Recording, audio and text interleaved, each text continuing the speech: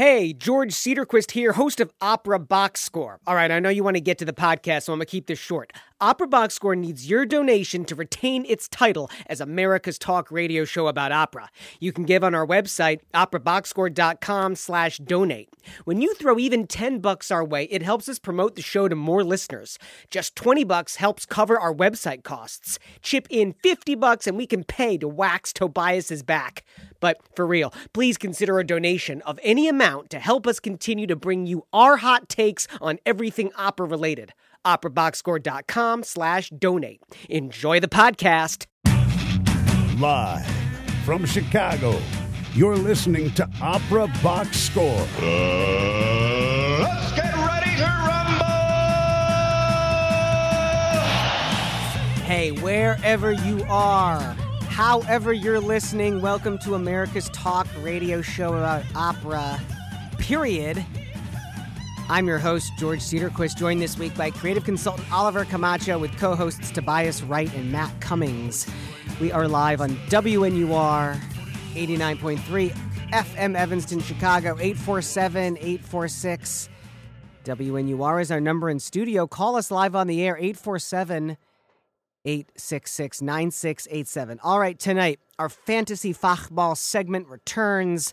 Tobias and Cummings each pick a tenor to battle it out in an excerpt from Gounod's Faust. But first, we take a closer look at the recent season announcement from San Francisco and Los Angeles operas. And Oliver plays Monday evening quarterback by reviewing the recent Met in HD version of Puccini's Tosca. Plus, it's the 2-minute drill. You get all your opera headlines from the past week and our hot takes on them. Man, the show is a huge bumper-filled event. We got a great crew in the house as well. Oliver Camacho. Hello. And Tobias Wright.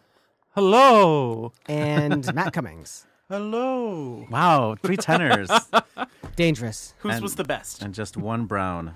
Very, very dangerous setup here. Hey, which is less relevant, the NFL Pro Bowl or the NHL All-Star Game? It's a trick question. They're not relevant at all. Oh, I thought you were going to say because one of them doesn't exist. No, they both exist. Okay. Nobody watches all-star sports anymore. And it's kind of sad because I remember growing up, like, that was the big thing, like, Major League Baseball All-Star Game. But, George, they both, the NHL All-Star Game and the Pro Bowl for the NFL were on at the same time yesterday. And collectively, like, 13 people watched it. It's unbelievable, like, how few people watch the Pro Bowl. Yeah. Like, I love hockey, but I don't watch the NHL All-Star Game either. Yeah. I mean, I don't know. It's an exhibition. I want the playoffs. Playoffs? I was forced to watch the Australian Open. You should watch the Australian Open. It was miserable for the Americans. Like, the one American that advanced was a racist, a noted racist. His name is Tennis, of all things. His name is Tennis Sandgren. No, it's not. It is. I'm not even kidding you. I'm not even kidding you. It's true. And he made it to, I think, like the quarterfinals, and nobody had ever heard of him before, including me. And so people started to like do some research on him and just looked at his Twitter feed, and he like shared, what's his name? That terrible guy. Donald Trump? No, Jones. Like, yeah. That guy, that talk show radio, Doug Jones or Don? No. Alex Jones. Yeah. Oh, no. He like shared. He's like a noted conspiracy Pizzagate. theorist, Exactly. Alex I mean, Jones. it was terrible. And this guy's name is... And Serena Williams came out of like her pregnancy, like to her motherhood to throw shade on him. It was awesome. Oh, like she read him. geez. It was great. Roger Federer now has won 20. He has won 20 Grand Slams. He has Right. surpassed the male record. That's the equivalent of 10% of all Grand Slams ever won from like 1968 onwards. And we're not talking about a Grand Slam from Denny's. Well, that does sound really good, though. Yes. I'm just That kidding. sounds So congratulations to really Roger good. Federer, who Yeah. won in 5 sets in the final, and he's 36 years old. It makes me feel like I still got a shot at life here. and Isn't it crazy that we talk about athletes at 36 and you're like, Yeah. oh, God, it's almost over for him, Yeah. and then put him out to pasture. Last And summer at the Olympics, I realized how many of them Yeah. were younger than me, and it was pretty Yeah. impressive. Yeah. I've Well, been especially realizing that gymnastics all the and stuff, NBA players are younger than me. And I'm like, what have I done? Hey, man, singers And- are athletes. And you know? Caroline Wozniacki, who won her first Grand Slam, and she's a very pretty girl, and she's very not scrappy, but she's got a great game. She loves to like chase down balls. She's a great runner. She's a hustler, but she's been number one on and off for so many years, and this is her first actual Grand Slam win. So congratulations to her. She's pretty. All right, let's talk some opera. Life is hard when you're pretty. She used to date Roy McIlroy. Chalk Talk He's dating on someone really Opera good now, Box so. Score. Hey, we got cough buttons in the studio, gentlemen. I Use know them. Let me see. I pressed the wrong mic. I've been sick this week too. Hey, San Francisco Opera and LA Opera both announced their 2018-2019 seasons this past few weeks. We're just getting to them now. I have said on the show over and over again how LA Opera just does everything right. Really? Yes. We've only been around for like less than 3 years, so I don't... But I've been following them longer than 3 years. Okay. So And when you say you've always said, you mean like even before this radio show, like you would tell your friends and like before your my friends- voice changed, Yeah, yeah, okay. exactly. And I just, I think part of it is like you don't expect a lot out of the words LA and opera put together, and yet when you look at the sorts of artists that they're hiring, the sorts of repertoire that they're doing here's their rundown for 1819. Verdi, Don Carlo, Philip Glass, Satyagraha, Humperdinck, Hansel and Gretel. That's around Christmas time. And then into 2019, Clemency di Tito by Mozart. They're calling it the Clemency of Titus, which that makes it just sound boring. That's the English translation. I understand that. I do speak English, but Okay. I think it's weird for it to say Titus. I don't know. And then Manuel Penella, El Gato Montes, the Wildcat. We'll talk about that more in a second. Verdi, La Traviata. And then 3 much smaller pieces in their second stage pace. Joby Talbot, Vampire, Ellen Reed and Roxy Perkins, Prism, and David Lang, The Loser. I guess I already said my piece, about Clemency of Titus, how I think they should just advertise it. But I thought they were doing as- everything right. Is it one? What? It's, make a Here's what they're choice doing here. right is that they're doing Philip Glass Satyagraha. And they're doing David Lang and Vampire and Yes, Prism. exactly. And honestly, Don Carlo doesn't get done that much in the States either because it's just such a mammoth undertaking. It's Yeah. so long and requires the top singer in every voice type, which I'd say they got like 4 out of 5 going for them in this cast. Yes, I think this Satyagraha is the one Shade. from English National Opera. That's the Fella McDermott is the director with Julian Crouch, designed by those gentlemen as well, with projections by 59 Productions. I would love to see that. The Hansel and Gretel production is not the Richard Jones version, which is totally kooky and wild. This version that they're doing is directed by Doug Fitch, but the production photos look interesting. There's like huge puppets on stage, like life-size puppet creatures. And it's not by Julie Taymor. And it's not by Julie Taymor. No. But what caught exactly. my eye about that Hansel and Gretel is that Susan Graham is singing The Witch, which I wouldn't have necessarily expected, but I would really be interested to hear because she seems like someone who can have a good time on stage. And The Witch is with like Sasha really... Cook as Hansel. Wow. Yeah. I mean, I'm conflicted about this because, like, I know Susan Graham has a lot of fans, and I like some of the things that she does. I loved her Didon in Les Troyens, but her voice to me works in certain registers and at certain volumes.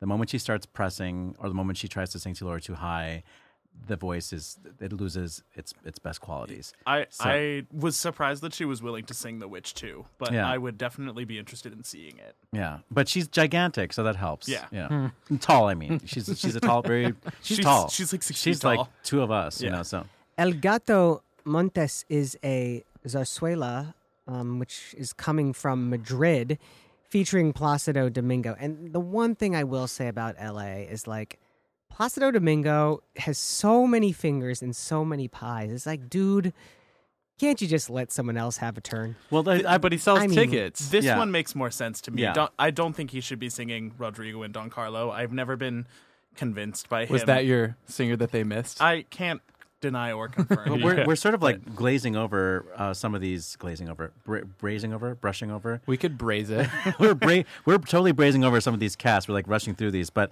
just to go circle back to Don Carlo, we have Ramon Vargas singing the title role with Thank Ana you. Maria Martinez, Anna Smirnova, a singer I haven't heard of before. She's the one who did it in the when the Met did it like 6 or 7 years ago with Nézet Séguin conducting. Okay. And I just listened to that recently, actually. It's pretty good. Okay. And then Placido Domingo is singing Rodrigo. I mean, and Fuller Neto is singing King Philip, which is to be expected. I mean, he's that's a good role for him, but still he's getting kind of old. But Domingo, at first it was just Simon Boccanegra, then it was Hernani, and then it's like, okay, I'll do a Rigoletto. Germont. Okay, that was it's the stretch. It's a lot of baritone stuff happening there. Yeah. But if you look at their art direction for their website or for their graphic design, they have these painted, cast images or production images or like posters. They're kind of cartoons. And Gandhi is the cover image for the Satyagraha production. And Susan Graham sort of fits into the Hansel and Gretel production. Because she's too tall. Yes. It's just everything's cutting off in her head. But Placido Domingo shows up twice as like the lead of Don Carlo, which is not Rodrigo is not the lead of Don Carlo. Yeah. But that does sell tickets. And then he's holding a gun for El Gato Monte, so they're appealing to. But I'll say that those are pretty different Belt, casting because at Rodrigo and Don Carlo, I mean, it's very important that he's Don Carlo's peer. That's the whole point of their relationship in that opera. Whereas Zarzuela, that's in his blood. That's what he did before he was a breakout. Yeah. And I think that he definitely has something to offer. Yeah. So are you advocating for him as Rodrigo? I'm not sure. No, okay. I'm not a fan of that. No, I think we're saying, look, you got to make some space for some other people here, Yeah. pal. And look, we understand that you sell tickets and that's why you're on there, but there's a lot of great singers out there. There's a lot of great conductors out there. It's just it's his work coast to coast that rubs me the wrong way. That he's so involved in Washington National Opera, he's so involved in LA, got all his European stuff going on, got the Operalia competition going on as well. I don't fault him for that. I think that he does sell tickets, and all of these companies are looking to like attach their train to somebody who will bring in the audiences. Attach it to something new, though, dude. But don't attach it to an old locomotive. But I think his development work is definitely admirable, and that's part of the reason that LA is in such a position to put on such strong and daring seasons is because they have Domingo's name to help carry their company, I think. It's Opera Box Score on WNUR 89.3 FM. San Francisco Opera's season is also out. Wait, George, wait. I do want to say, one of the LA Opera things that we're not moving on to San Francisco yet. We didn't really talk about is The Loser, the David Lang. I actually think one of the reasons that LA Opera has experienced some of the success and growth that they have is because they've been willing to take risk in a smaller scale. And we should applaud Domingo for that. The other thing too about Domingo that I will say is that he is a great artist, and I really do think when his instrument is no longer viable, he will have the integrity to walk away. And I think as an artist, though, he still feels like that's his purpose. Don't you think there's something to be said about that? He was born to sing. I mean, he's an amazing singer. And he's a great artist. He's still a great performer. But we're just talking about there are other baritones out there that could, Some choices make more sense than others. Yeah.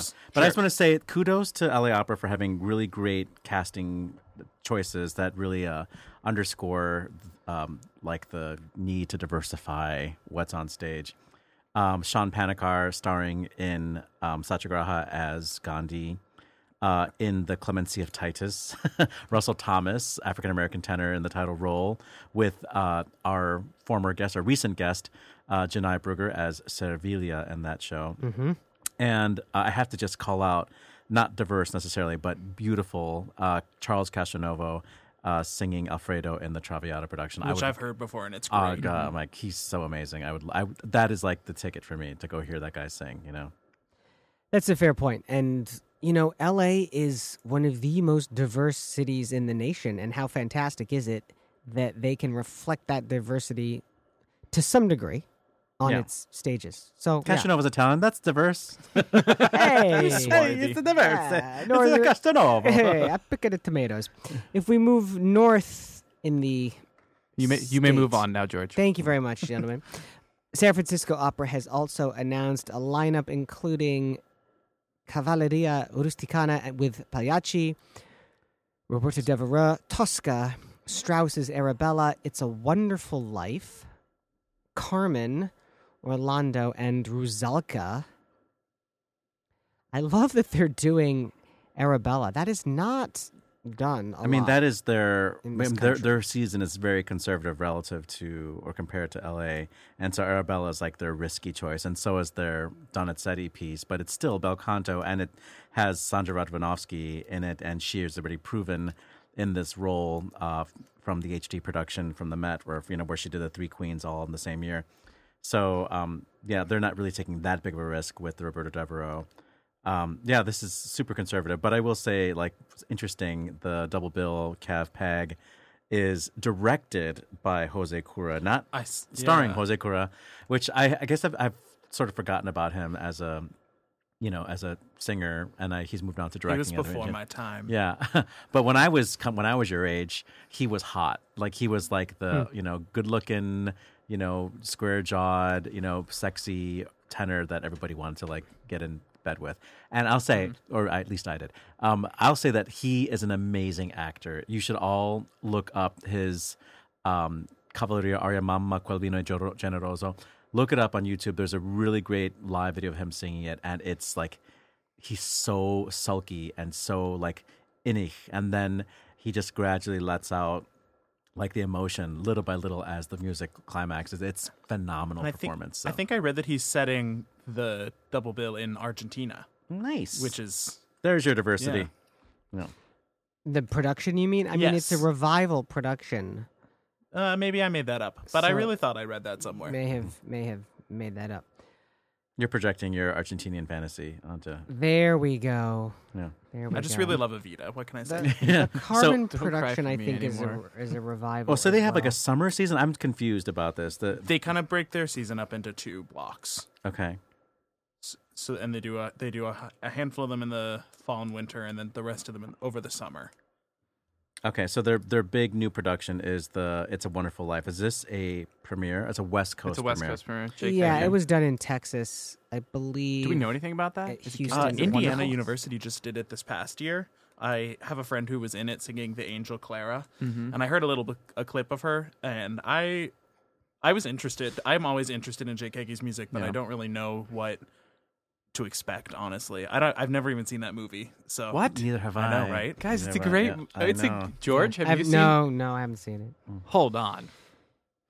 Are we Am gonna I watch it alone in right this? now? Wow, Toby, know. for the first time, you're ahead of the curve. Oh, God. The curve from the 30s. Yes. No, that was a Wright family Christmas tradition. Was we would watch It's a Wonderful Life. This just reminded me that Dead Man Walking just premiered in Spain and like in Madrid or Barcelona, I forget. But it's been getting a lot of great reviews. Like, it's the first time the Spanish audience has seen Dead Man Walking with Michael Mays. That's as a- interesting. There you go. Michael Mays just making a career out of it. Yeah, But it's a exactly. great show. Yeah, I love it. I'm Yeah, surprised. it's a I good show. actually didn't realize that it hadn't been premiered in Europe. I would be curious. No, I think it's a Spanish premiere. to hear what that was, how non-Americans reacted to that story, because it's so related to our culture and justice system specifically. Right. So in the summer, their second half of their season, they're doing a Carmen, which is no big deal, except that it will be I believe it's the role debut for Janae Bridges as Carmen, which is very exciting. I think I'm not sure if she's absolutely ready for it, but that's where her voice is going eventually. She's still very young. And Someone else's world debut, maybe? And the role debut of Matthew Polenzani as Don Jose. Wow. Hopefully it's not the version where they kill him in the end. We don't want to see that. And the gorgeous... I've been reading more about that. Yeah. Maybe they were right to do that. That's a whole different discussion. But Okay. Kyle Kettleson, who's amazing from as Camillo. Oliver just told me to shut up. And and Anita Harding. It's a great cast. Oh, for- I for love Carmen. Anita Harding. Yeah. Yeah. Yeah. Again, a lot of these productions in San Francisco are revivals. So, I mean, to me, that's just not terribly attractive. Sasha Cook and David Daniels headline the Orlando by Handel production.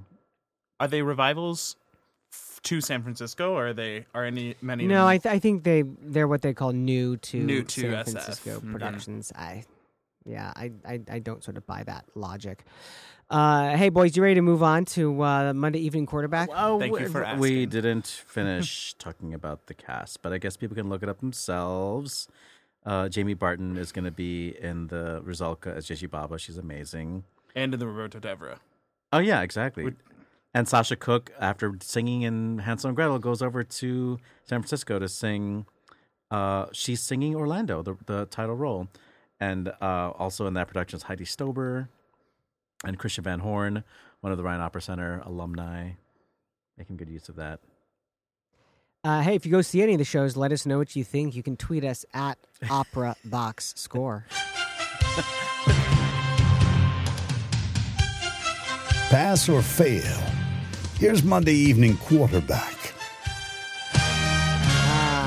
Yes, indeed. Matt Oliver just used the Camacho. cough button. Yeah, did you hear it? Him cough? No. No, I did not hear Good, him Because cough. I used the cough button. Give yourself a pat on the back, I will. Cummings. It's great. Oliver Camacho, Man About Town, seeing all the shows. Well, let's start with a show that two of us saw. So after this, Not together. yeah, I know the beleaguered Tosca production. Where every single person was replaced. Yeah, it finally happened. So the HD production of Tosca was on Saturday. Yeah. A new production. New production, yes. The For the David Metropolitan Opera. McVicker, and Isabel Leonard hosted the HD broadcast, did.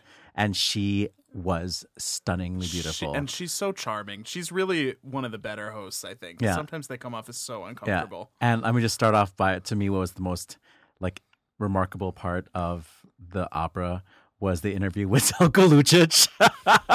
So I think it was after the first act. Yeah. So she has to interview, the various singers as they're coming off stage, stuff like that. She tried so hard And to get him to say anything He interesting. was the worst interview guest of all time. Really? He just gave one word answers to every question, and she just had to keep. So I was like, okay, great. Well, I guess this interview's over now. Things like, oh, what do you do when you play a villain? Oh, I just sing. Yeah, I think all of us are bad in some way. Yeah. Oh, well, how do you sing Verdi differently than Puccini? I don't. Yeah. That's all.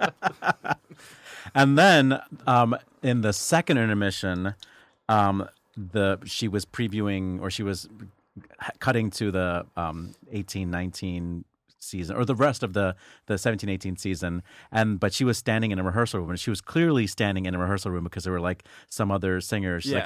and they were frozen. I was like, what is going on? Why are they there? Cut to the end of that clip and back to the rehearsal room, and it's Angela Meade that's about to sing Bel Raggio. Yeah.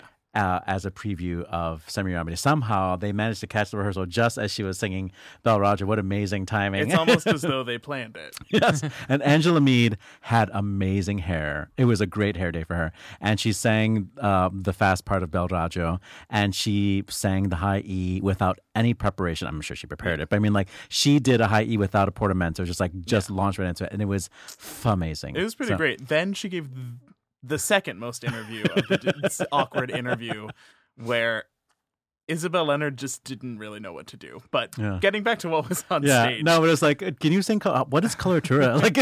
It was a weird interview. Okay, so the opera. One of the intermission features was actually fantastic. It was the interview with John McFarlane? McFarlane. Yeah, the production designer. That was fascinating, where they showed us real images of the Castel di Sant'Angelo or whatever it's and called. the Sant'Andrea della Valle, all three acts of Tosca are set in real Roman buildings, and there was a lot of uproar with the Luc Bondy production because it was just set against a blank brick wall. Yeah. How amazing. Oh, God, I wish I could have seen that. But The Luc Bondy? Or? Yes, the Luc did you not Bondy. watch any of the? That was a No, very man. controversial. Realism is overrated. I don't need to see this new Tosca, because why would I see something that's real? George. I didn't actually hate the Luc Bondy production as much as other people did, but the audiences hated it, and the reviews were not really happy about it Good. either. I like to piss people off. Yeah, clearly. But this one was it was really literal, and in that he recreated these spaces pretty accurately. He changed some of the perspectives in order to get a good dramatic vantage point and frame the action in the way that he wanted it to. And the sets were absolutely stunning, I will say. It was a conservative production in some of the best ways that you want in an opera like Tosca, where it's so framed by history. Maybe not the most imaginative concept for it, but I was pretty blown away by the sets. I would love to see them in the house. I would love to see them with actual light. So the Yes. HD productions are notorious for having really bad lighting. And I've asked people who've actually been in the house, and I said, it doesn't look like that in the house. Like you can actually see the sets. But in every production that has kind of low lighting or more naturalistic lighting, it always seems like they're in the dark. Yeah. And it's really frustrating because you spend all this time learning about the set design and you don't get to see it, Mm-hmm. So we have three singers to talk about: Sonia Yoncheva, Victoria Gogol, and Zelko Lucic. Let's just say that Zelko Lucic is like very journeyman, like workman. He gets it done, but it's nothing special. Yeah, you don't feel moved. You're not like excited, and it's like, okay, there's not really a top there. And he really doesn't seem to be that interested in it either. That's Yeah. my feeling when I'm in the house and in the HD is that he's just going through the motions and singing with a decent voice, but not a lot. I never feel like he really has anything to say. Yeah. Sonia Yoncheva, her voice is completely lined up top to bottom, but it's lined up with one color. I feel like this role is too early for her. The high notes were, I don't want to say frayed, but they were always risky. Especially toward the end. I'm with you. I really liked flashes of her performance. I could feel like it was still incubating a little bit. Yeah. Like it was, especially because it got better as it went on. Yeah, The first act, she didn't quite know what to do with her body, and her movements weren't really that convincing. But then in Act 2, Act 2 is great for I her. was yeah. shocked at how different she was just in the different costume and with the more compelling, dramatic piece of the story, and probably the part that they spent the most time on. Yeah. But I was going to say the exact same thing. The first act was like she was not engaged. Like she was just like singing. She was trying to figure out, I could feel her trying to figure out how to make it work. Yeah. And sometimes you could almost see it working, but it was in the second act, it was like someone clicked on the light switch and she figured out what she was doing on stage. And Vittorio Gogolo, bless his heart, he just loves to be on stage. He loves the audience. He loves singing. He just like really communicates like the joy of having a career. And the voice is bright. The voice is still very young and fresh sounding. And he was really stretching himself in this. And I don't think it's a great role for him, but he still performed the heck out of it. And the audience loved it. So. Even though I really enjoy the color of his voice and I think that his energy is laudable, I just find him exhausting. Yeah. It's all about him He's like a and puppy not really on stage, about giving a performance to the audience. And I feel I'm very aware that he's acting with big faces and air quotes around acting, and it just doesn't do it for me. Well, it communicates in the house because I've seen him live, and like you really feel like he is generous, but an HD it's like over the top. Yeah. But, God bless him. Nice rundown, gentlemen. I'll pass. Quick, do I have time for a little bit? Just one more quick review of something? Go for it.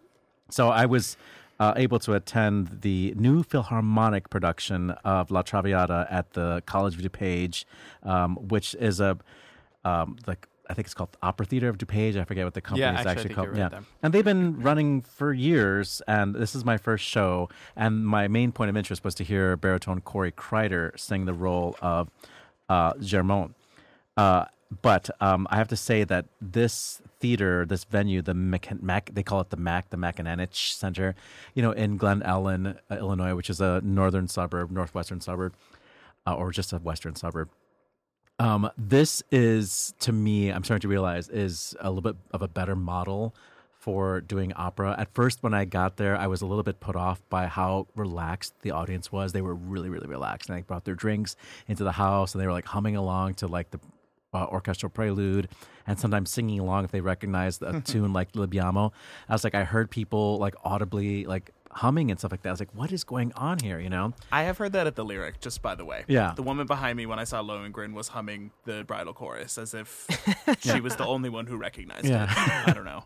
So at first I was a little bit like, what is this place, But then I just was like, they're having a good time. Well, that's what opera is for. Yeah, they're having a good time. Why am I being such a stuffy old man? Let them enjoy it. Like, they don't want to drive all the way to the city, and they feel very relaxed in this atmosphere. And so, good, The production was directed by Harry Silverstein, who also has a job at DePaul University, directing opera. And I have to say that it did feel like a little bit of a college opera, but the costumes were amazing. The set design was so confusing to me. They had beautiful set pieces, but no backdrop. So instead of using an actual backdrop, they had a projection of like various rooms. Exactly. In a And like home. Impressionist era paintings. And the paintings changed depending on what the aria was, what the music was. So we're sort of like feeding us what we should be feeling, you know, like when Violetta goes into Sempre Libera, they show a picture of a ballerina, for example, which was really, really distracting and unnecessary. But then they removed the backdrop or the set, whatever you call it, the projection for the final act, where she was just alone in her bed with Anina, which was actually very effective, the absence of that thing. Was there a bed? There was a bed, yeah. Okay, she was The soprano was Catherine Weber. Alfredo was sung by Scott Ramsey, who was our guest recently. Once again, Corey Kreider as Germont. And the guy who sings La Cena è Pronta, that one line. La Cena è Pronta. That was Corey Kreider's son, Cade. It was great. Oh, that's awesome. He's like 13 years old or something Start like him that. young. So. Anyway, so congratulations That's a to heck of the a debut. Opera of DuPage. I should figure out the name of your company, the New Philharmonic, because they did really give their audience a great experience. And like the singers come out in their costumes right as the curtain goes down and greet you in the hall, and they give you cookies. Oh, I used to love that when I went to children's theater. Yeah, so that the audience gets to say congratulations. They Yeah. really get to enjoy, finish the experience. Like close, not just like get to the parking lot and go. Yeah. Oh, plus they have a parking lot, which I think really helps. Like the parking lot was full, but like people can drive themselves to the opera and drive themselves home and not valet their car, That's great. Gounod's Faust is not an opera that I particularly like. Tobias and Cummings love it because its title character gets to sing this aria. That's up next in Fantasy Fachball, only on Opera Box Score and WNUR FM Evanston, Chicago. Who's on your team? Time for Fantasy Fachball. And it's only on Opera Box Score. About quitting Thanks, school. Norm. Appreciate the intro. That's what you're listening to. I mean, LP. Opera Box Score, WNUR show for what? 89.3 Just FM. I'm here with Oliver Camacho. So we were just talking while we were listening to Norm speak about the Faust production that's coming to Chicago shortly. And it's my understanding that a beautiful tenor, who I'm a huge fan of, Michael Brandenburg, will be covering the role of Faust. And this is public now, so I feel like we can talk about it. Michael Brandenburg just announced his retirement from singing, and he's like 20, whatever. He's a couple years older than I am. Okay. But just, I mean, a gorgeous instrument, a great guy, fun to work with. One of my favorite voices I've ever heard in my life. I'm not even kidding you. So I'm blown away with this, and like to each his own. I would love to ask him what led to this decision. We'll have him on the show. Okay.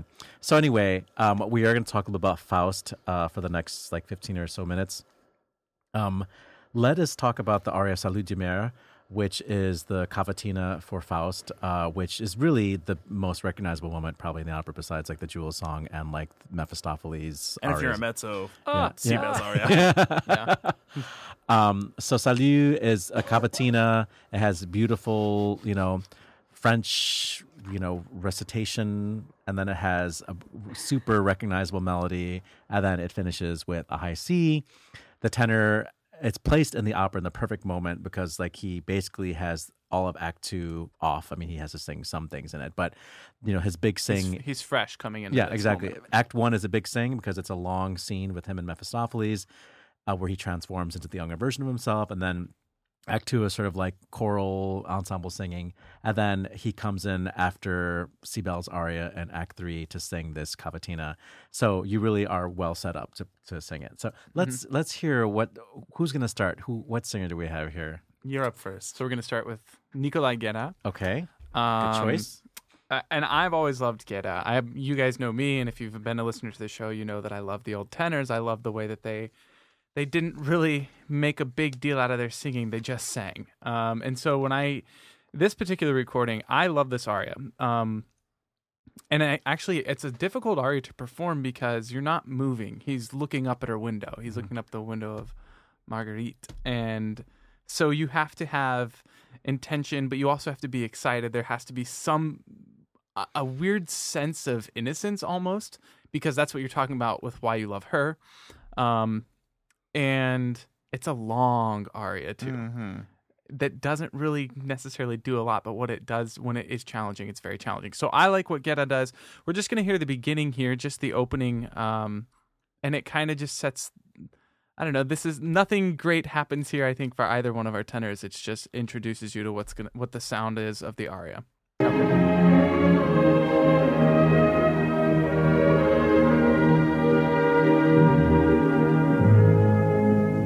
Salut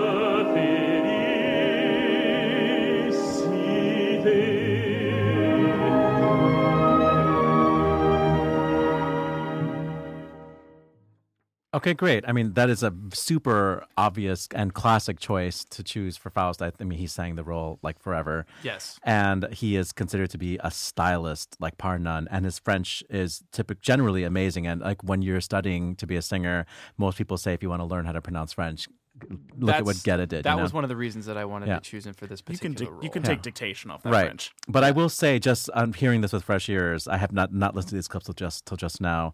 I notice he's doing so much with rubato, like a lot, and it's Yes. hard to find like the pulse in the way Well, he's doing especially this. in the Oliver has the music here, and right before he ends that phrase, "On serait dû que de féliciter," Yeah.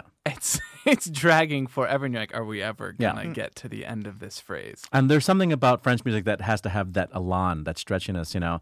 But it does. I do feel like you need to give back. So what you're taking. So you're- I'm taking points off you're just taking for points low off. sense of pulse. But let's hear Okay. who's your singer you'd So like to. Guetta's kind of the gold standard, in my opinion, for this aria too. And I wanted to come up with a modern singer who could maybe stand up to that. And I came across a studio recording, so that's a little bit of a bonus. But it's Matthew Polenzani, who I can't find evidence that he's ever sung the whole role, but I think he should. Yeah, he will, right? Isn't he? Oh, he hasn't done it yet. I don't think so. Okay, go ahead.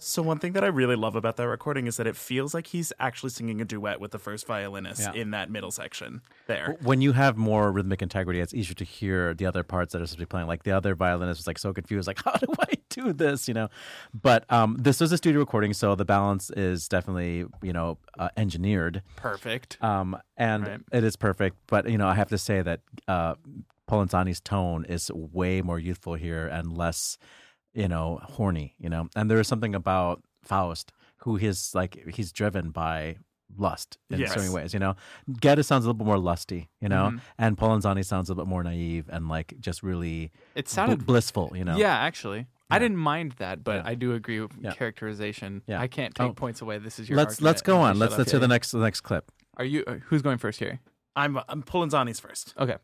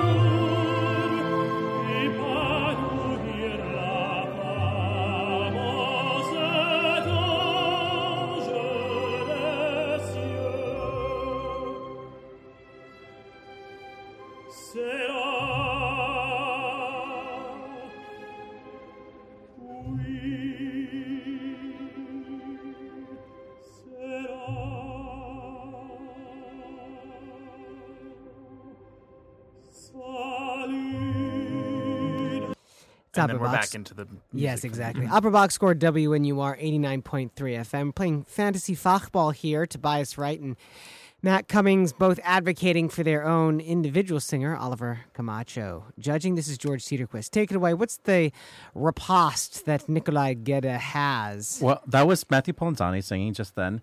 And I'll just say that, Matthew Polenzani is a stylist, and I said that already. And it feels like he's giving this a very Mozartian approach. He's not putting too much weight into the middle of his voice, which is something that Gedda could do. We'll probably hear in a moment. I have the feeling that when this was recorded, it was like in the late 90s or something like that, or the early aughts. And Polenzani's voice definitely has filled out since then. But I imagine he would have been covered in some of that middle of the staff stuff, But he's singing so elegantly and he's phrasing so cleanly. It's very, very pure interpretation of this aria, which is lovely. It really does lend itself to the mood of this aria, but it does feel like it's missing an urgency. Let's hear what Nikolai Gedda has to say.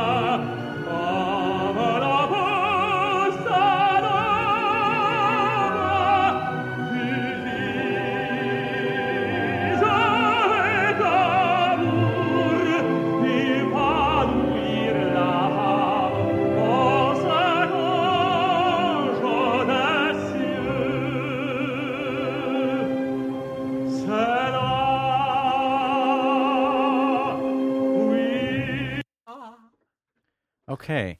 So, as you can hear, Gedda, he's on stage. This is like a live performance. Yeah. So he's into it. And you do hear in this, the conductor is helping him along, obviously. But there is definitely urgency and there's a little bit more, just tone in the middle of the staff. And like this French repertoire is really hard because there's a lot of closed vowels. And sometimes you have to like sing in the middle of your voice on a closed vowel. And it's just hard to like pound out sound, But Gedda, has such Every a great vowel technique. is so resonant for him. Yeah, exactly. Everything buzzes, So let's hear the conclusion. We'll start with Gedda.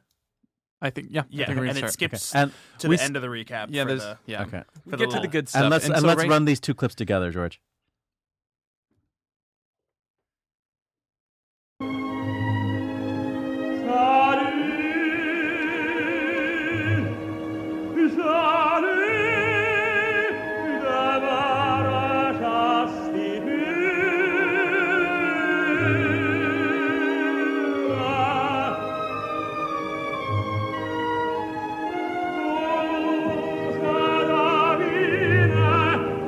La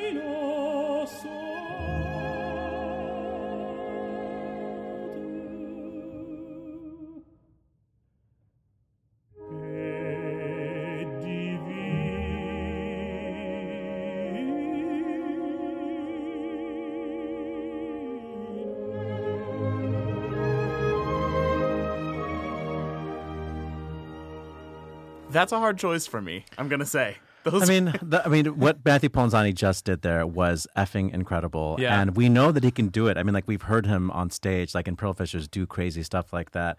And he makes it sound so easy. It's a thing. It's like, it's so, like, it's so deliberate. What he It's wants really to do is interesting really well communicated, you know? For him to decrescendo like that. So they both sang the C so differently. They Yeah. sang "Husa Divina," and those are all E flats. Yeah. La Presa. And if you listen to Guerra sing it, he's in the mask on La Presa because he knows he's not going to try to decrescendo. Yeah. And so when he gets, it's a fully closed mask sound when he sings the C, and that's why it's just hilarious because Yeah. And Polenzani knows he's going to decrescendo, so it's actually really interesting. If you listen to the phrase prior, he sings it all wide open, and it's not nearly as closed because he wants to keep that space to decrescendo, and it makes for a really beautiful, beautiful, beautiful moment. So to These me, are it just two depends different, on what, completely totally different approaches. Yeah. And if you can do the decrescendo on the high C, by all means. I mean, I have to give it to Guetta just because we know that he sang this role and that he did it on stage, and what he did on that recording was what the audience heard. Yeah. We don't know yet what Polenzani's Faust is going to be like, and I know that Polenzani's, I mean, he's one of our favorite artists, you know, and he is going to be the next amazing Faust when he does take on that role. But for now, Guetta maintains his crown. Can we talk about how we chose who chose who? 30 seconds. Go. Okay, Matt and I don't for the listeners, we're very good friends.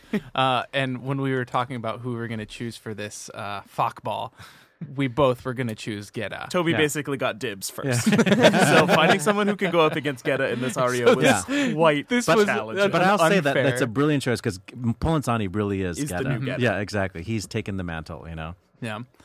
An opera premiered last week that it was about a condiment. Find out which one in the 2-minute drill. That's next on America's talk radio show about opera, only on WNUR FM Evanston, Chicago.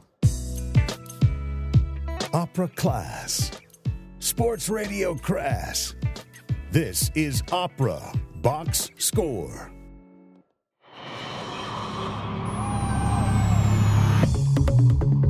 This just in, the 2-minute drill.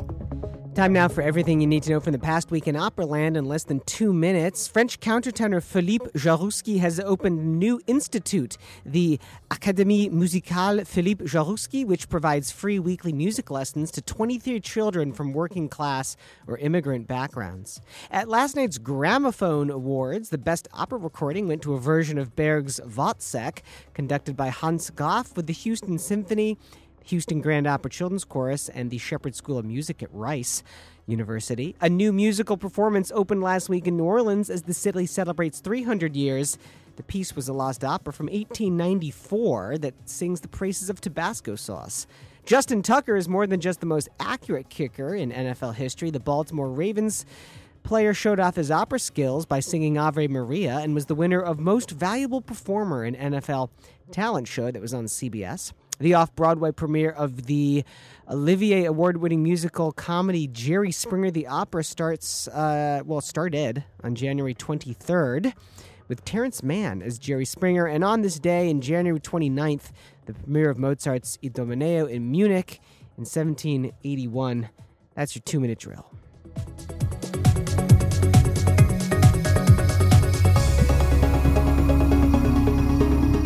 And we are back on Opera Box Score. George Cedarquist with Oliver Camacho, Tobias Wright, Matt Cummings.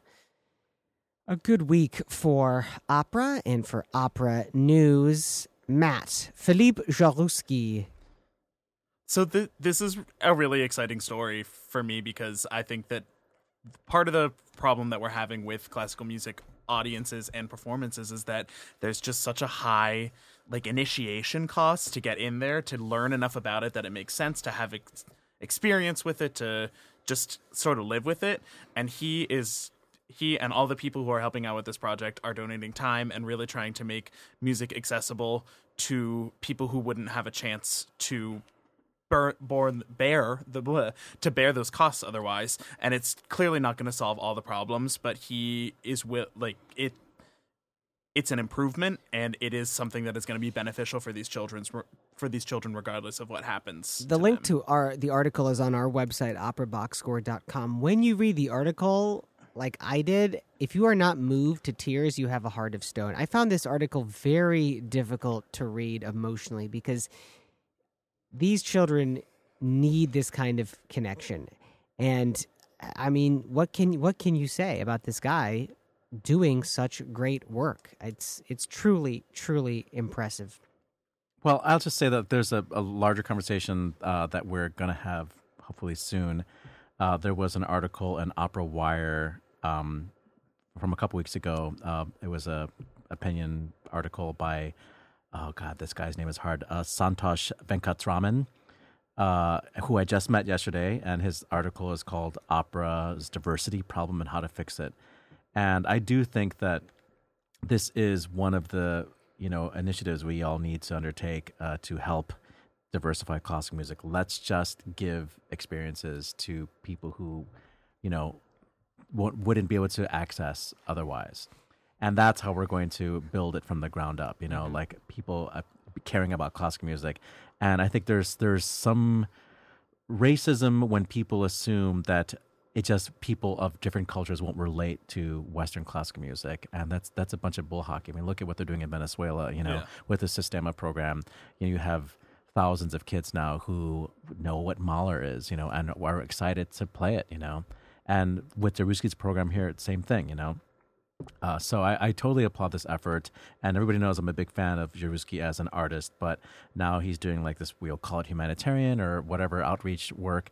God bless him for this. Mm-hmm. The opera about Tabasco sauce that's being done in New Orleans right now. Look, when I have the conversation about opera, I often feel like I'm talking to myself or I'm talking to everybody else in the biz.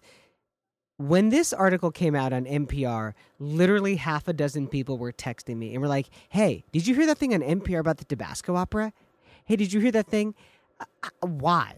I don't get why NPR picked this up and why everybody in my circle who are like liberal granola eating, Birkenstock wearing liberals who listen to NPR, why they all hopped on their phones and were all texting me about this thing. Well, it's kind of an interesting story behind the opera in that I didn't realize until I read this little piece that New Orleans has one of the oldest opera scenes in America. What does that mean exactly? Well, they're talking about I don't think of New Orleans as an opera town. I mean, they have an opera company, but they're not one of the big companies like Houston, New York, Washington, D.C., but they've been around for a long time. And this opera was written in the late 1800s, but has been locked in a box over a copyright dispute. That's pretty stranger than fiction stuff going on. Okay, fair enough. So, but it's almost everything around the piece rather than the piece itself. Maybe that's what's kind of rubbing me the wrong way on this. Or maybe that's just I had strep throat when I heard about it. Spicy food just sounded uncomfortable to you. Yeah, that's probably it. So the Grammys were yesterday, and the classical Grammys are relegated to like the web stream. They don't even make it to the. And they put it in a tent. It's like not really. But there are some winners from yesterday in the classical realm. Bruno Mars. Oh wait, sorry. Yeah, he won that one too. Barbara Hannigan, the it girl of classical music, her solo album of Berg, Berio, and Gershwin of all things. Sounds about right. Yeah, beat out Joyce DiDonato and Philippe Jarouski and Nicholas Pan. The opera recording of the year is the Berg Wozzeck, which went up against the Berg Lulu by the Met. The Pearl Fishers also. It's a John Andrea Nozeda with Met cast, Diana Damrau and Marius Kwiecien and Matthew And our boy Polenzani. Matthew. Yeah, it beat out the Ottone recording of Handel by Il Pomodoro, conducted by George Petru, which is a great recording, by the way, and Rimsky-Korsakov, Golden Cockerel. Once again, the Berg Wozzeck on the Naxos label wins.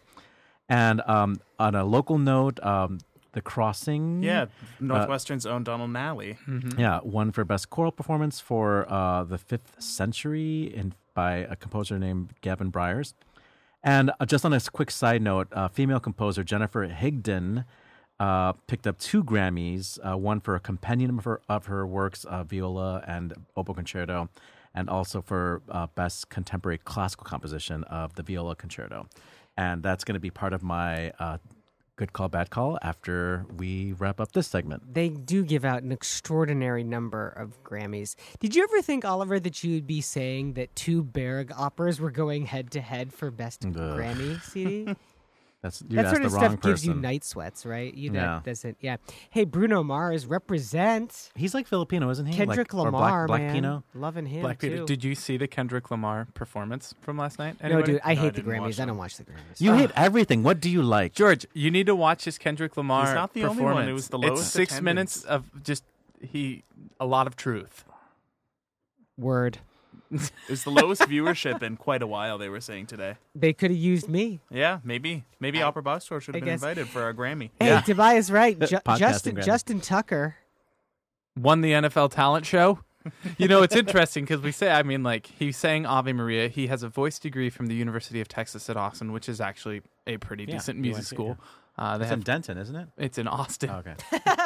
That's University of North Texas. Denton is in that's North Texas, That's, UNT. that's the town. No, in but UT Austin has a Rocky great Horror. program, great opera program. There's great faculty there. David Small's baritone, songs all over. But it's interesting. You listen to this recording. Well, first, if you're in the NFL, you already have plenty of talent, yeah. right?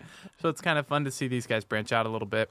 But he's saying Ave Maria, and I have to say, that's pretty good. He sounds pretty good, but Ave Maria is not opera, everybody. Well, right. Yeah, so I don't want to hop on the high horse too much. It's based on a Walter Scott poem, just like half of the bel canto operas. He's saying it so beautifully. It's fine.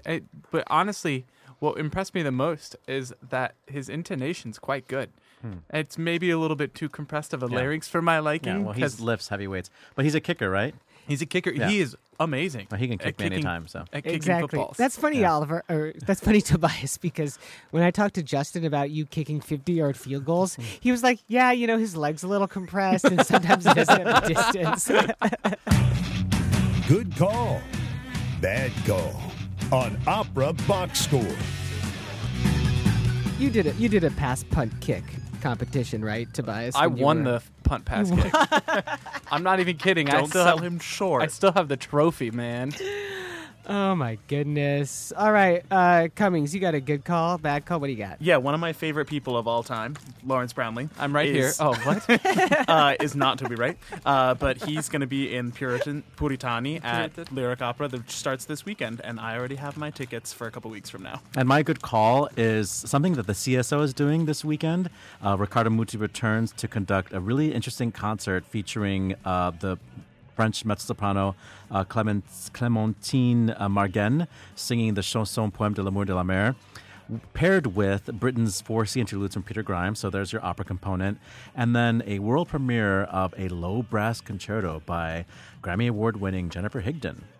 And the cool thing is that if you use the code SOUNDPOST at the CSO website, you can get $35 tickets in any part of the hall, which includes a 2-hour mixer with canapes and a beer or something like that before the performance on Thursday.